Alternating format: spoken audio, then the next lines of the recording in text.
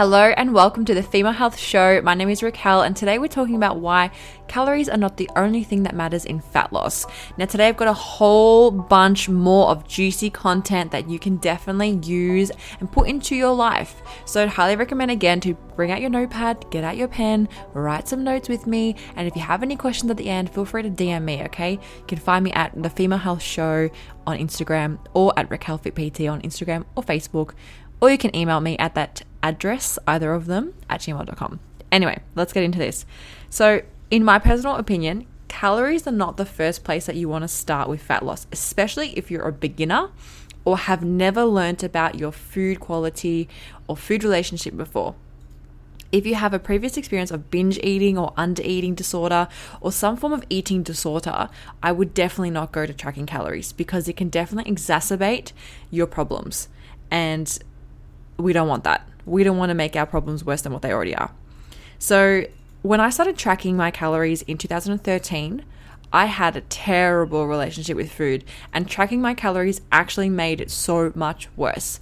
I felt awful every day because I'd be going over my calories by 100 or I'd be going over my macros, and I was just so confused at the whole thing. I didn't understand it properly. And that's just when I wasn't even in the fitness industry yet. I was still in year 12 in school, and I was trying to understand it, figure it out, because I was learning about it, and Instagram was out at that time of my life, and so was YouTube. And I was looking at all this fitness stuff, and I was really excited by getting out of school and doing my own thing that I wanted to do with fitness. Anyway, so by tracking my macros at that time, or my calories, I was tracking my calories, not my macros. I didn't really understand the difference. I didn't understand why you needed to really look at one more than the other from what I've learned now. But anyway, I actually went over my calories some days because I felt bad that I had gone over by 50 or 100. And I was like, I'm just going to go over by 200 now because who cares? It's thrown out the window. So it made my relationship with food terrible.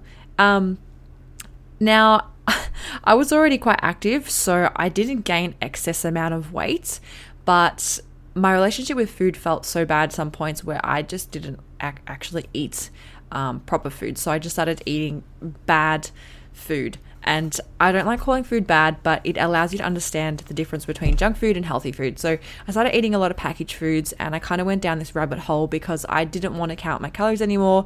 And then I went to the other spectrum where I was like, no, why am I eating all this shit? And let me just eat what mum makes. And mum was making beautiful food anyway. So, you know, it was this weird interplay. I gave up counting macros. I stopped doing it. And I just forgot about it. And I just didn't ever go back to it ever again. Your food relationship is so important that if you don't understand it, tracking your macros is not going to be helpful. And the reason why I say this is because I know how much better my relationship with food is now, that I'm at a place where I can track my calories, hit the macros, and I probably should tell you the difference between these. So calories is the amount of energy that's in food. Macros are the proteins, fats, and carbs that are in each food that you eat, and the macros give us our calories.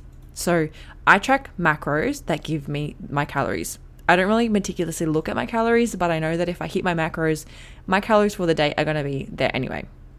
I've been doing this for the last 2 weeks, and I specifically didn't want to do any tracking of calories or macros for about 2 years post my bikini comp because I was so afraid of getting into a bad and negative food relationship again post competing. I had a very up and down experience, and if you speak to any competitor before, they will tell you their food relationship is harmed and they can go through eating disorders. And I went through pretty much a binge eating disorder.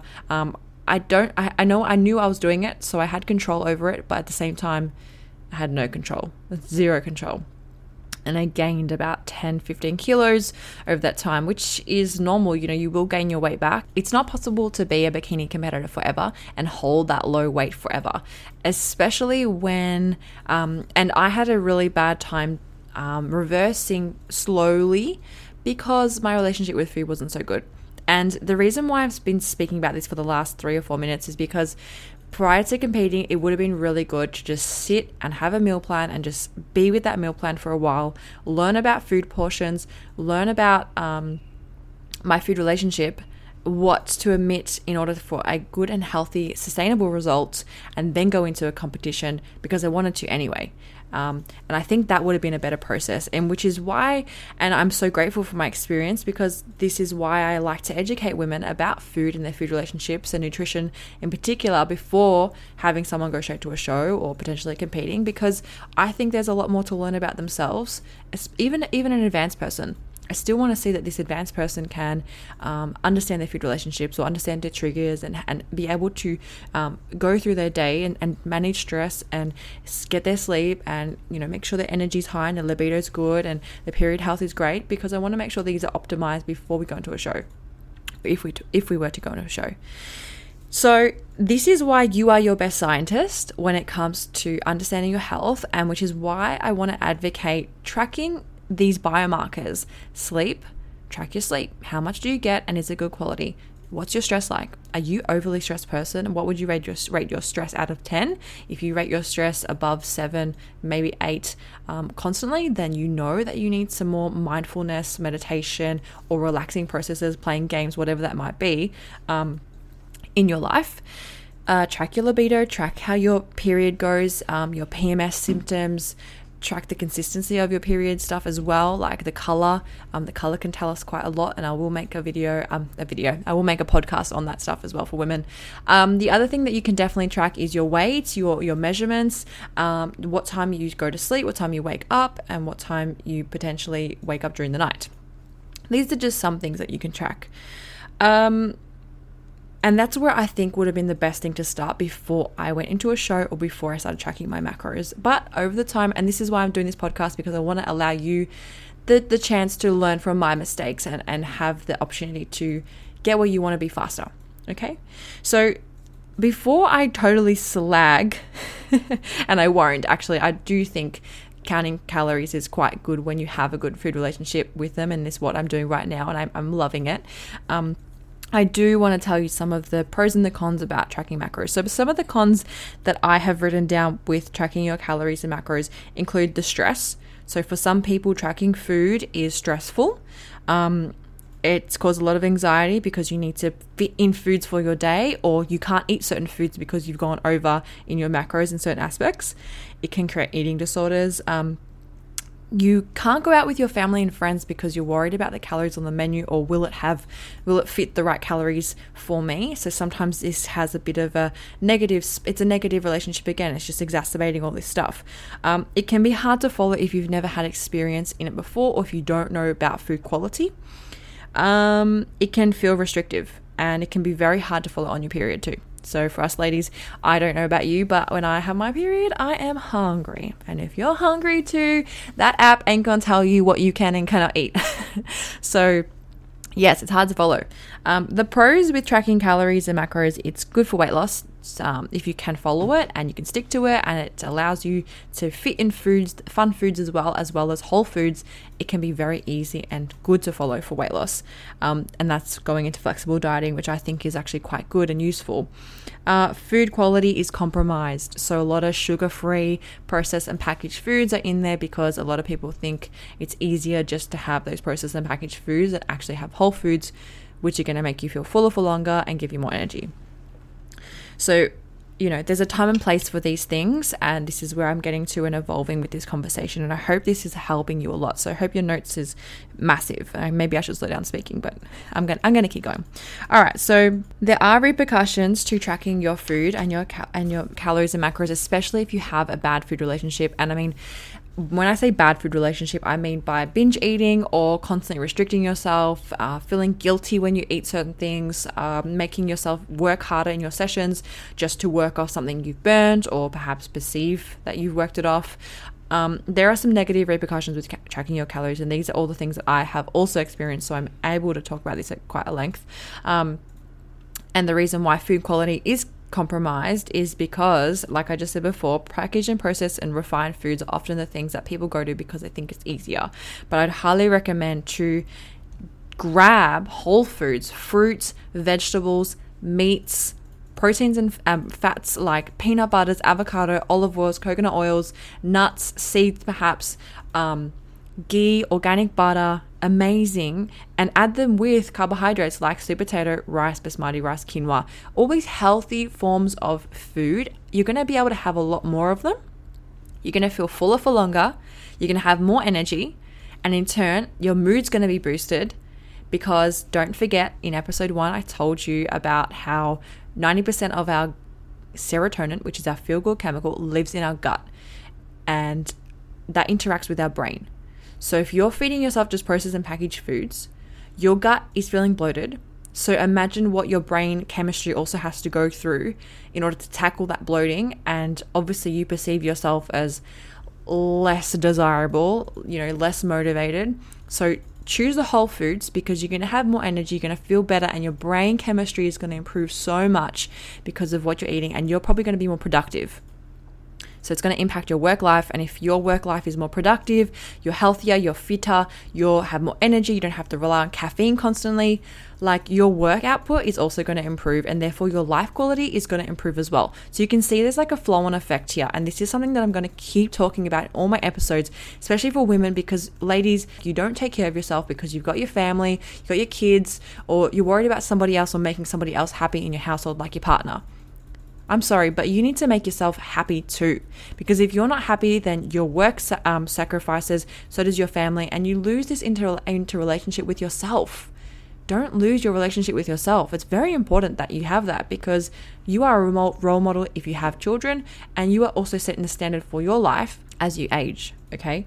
When I was talking about sugar-free and low-calorie foods, I want to tell you that there are some research out there, and there are a lot of people out there who say that there are certain forms of these sugar-free and different preservative-filled foods are not that harmful to the gut, or they're not causing any harm.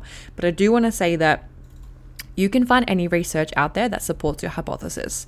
And I want you to be your own best scientist, and I want you to try those foods. If that's the food that you want to have a sugar-free jelly, or you want to try a sugar-free lolly or Coke Zero, see how your gut feels though. Do you feel bloated? Do you find you get a headache? Are you feeling overly hot for all of a sudden out of the blue? Does your mouth feel dry? Like, these are some things that you can also track. So be your own best scientist.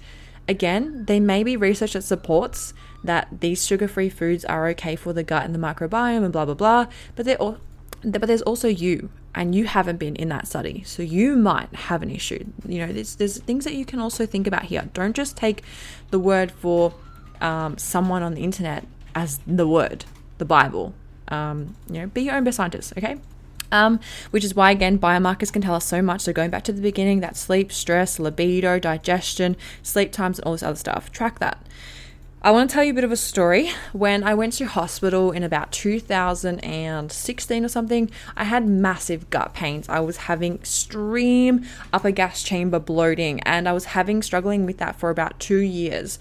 So I went to hospital. They didn't find anything. They just noticed that my neutrophils and basophils on my blood test was a bit higher, which is related to inflammation, which is correct. However, they couldn't find anything. And I was having this problem for 2 years. I even went to see a gastrologist.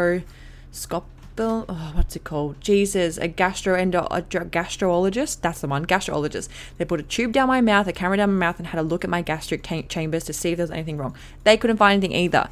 But my body was in so much pain, I couldn't eat certain foods. So I did an elimination diet. I removed coffee, I removed chili, I removed tomato, I removed vinegar, I removed certain foods from my body, and I also added in a supplement which helped me so much. And if I ever get a sponsorship from any brand or company, it has to be from someone that has glutamine, because glutamine has saved my life and my gut health so much. And if you have any gut issues, I would recommend to talk to your GP or someone about purchasing glutamine and having a go with it, because it has absolutely changed my life. I use glutamine powder. The one I currently use is from ATB Science, and I absolutely freaking love it. It has just made me feel so much safer around eating certain foods, but also I have removed those foods too. So don't forget that I'm not eating those foods actively. And if I do, I notice my body, my GI tract is in distress, I'll have the glutamine, and it just calms my intestinals. It calms my intestines down, and I can just digest other things much better. Anyway, so I went to the hospital. They couldn't find anything, blah, blah, blah. And the point I wanted to make with this is that obviously technology for the gut microbiome and the research for the gut microbiome is not all there. I don't know how this turned into a gut microbiome chat. I was supposed to be talking about fat loss. Okay, we're getting back on track. So yeah, there's not a lot of info out there about the gut, and don't let somebody on the internet tell you what to do. Be your own best scientist. I'm going to keep saying that. I've said that 6 times. I'm going to say it again. Be your own best scientist. Fat loss is possible, in my opinion, without tracking constantly, especially if you are a beginner, because eating whole foods, and I've already said this, eating whole foods will make you feel fuller for longer. You'll feel better. You'll have more energy. You'll have more life to give and live. So your quality of food trumps all, and you are going to be far better in the space of health and wellness in yourself than just tracking yourself and putting yourself through pain to track your foods because I need to fit into my calories. If you're a beginner, do not start there. I wouldn't start there. Just be your own best scientist. How many times have I said that? Can someone track that? And eat quality foods. The last thing that I want to leave here today is saying comparing yourself to other people is also going to degrade your progress with fat loss. You do not need to compare your weight loss results or how much you've lost or how much you've gained or what someone else is lifting, because they don't matter in your process. You are completely different to somebody else. So please don't start comparing yourself to people who are losing weight, because they might be doing something different to you. They might be doing something that's actually harmful to them that they might actually rebound later in, like competing. A lot of competitors rebound. So just because somebody looks good on the internet doesn't mean they are healthy. So don't compare yourself to the internet and other social media highlight reels and blah, blah, blah. You do you.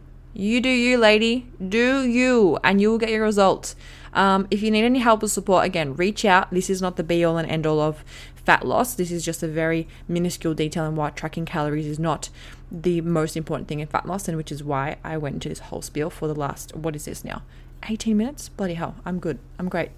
Thank you, everyone. That's the end of my podcast today. I am going to leave this here. If you have any questions, please feel free to DM me or email me, The Female Health Show, on Instagram or at gmail.com. I look forward to your messages. And please don't think any question is dumb or stupid. Please, I want to help you grow and develop as a human as well. So please message me if you have any questions. Subscribe, like, share. I hope this is helpful. There'll be more podcasts to come. Thanks so much for listening. Bye.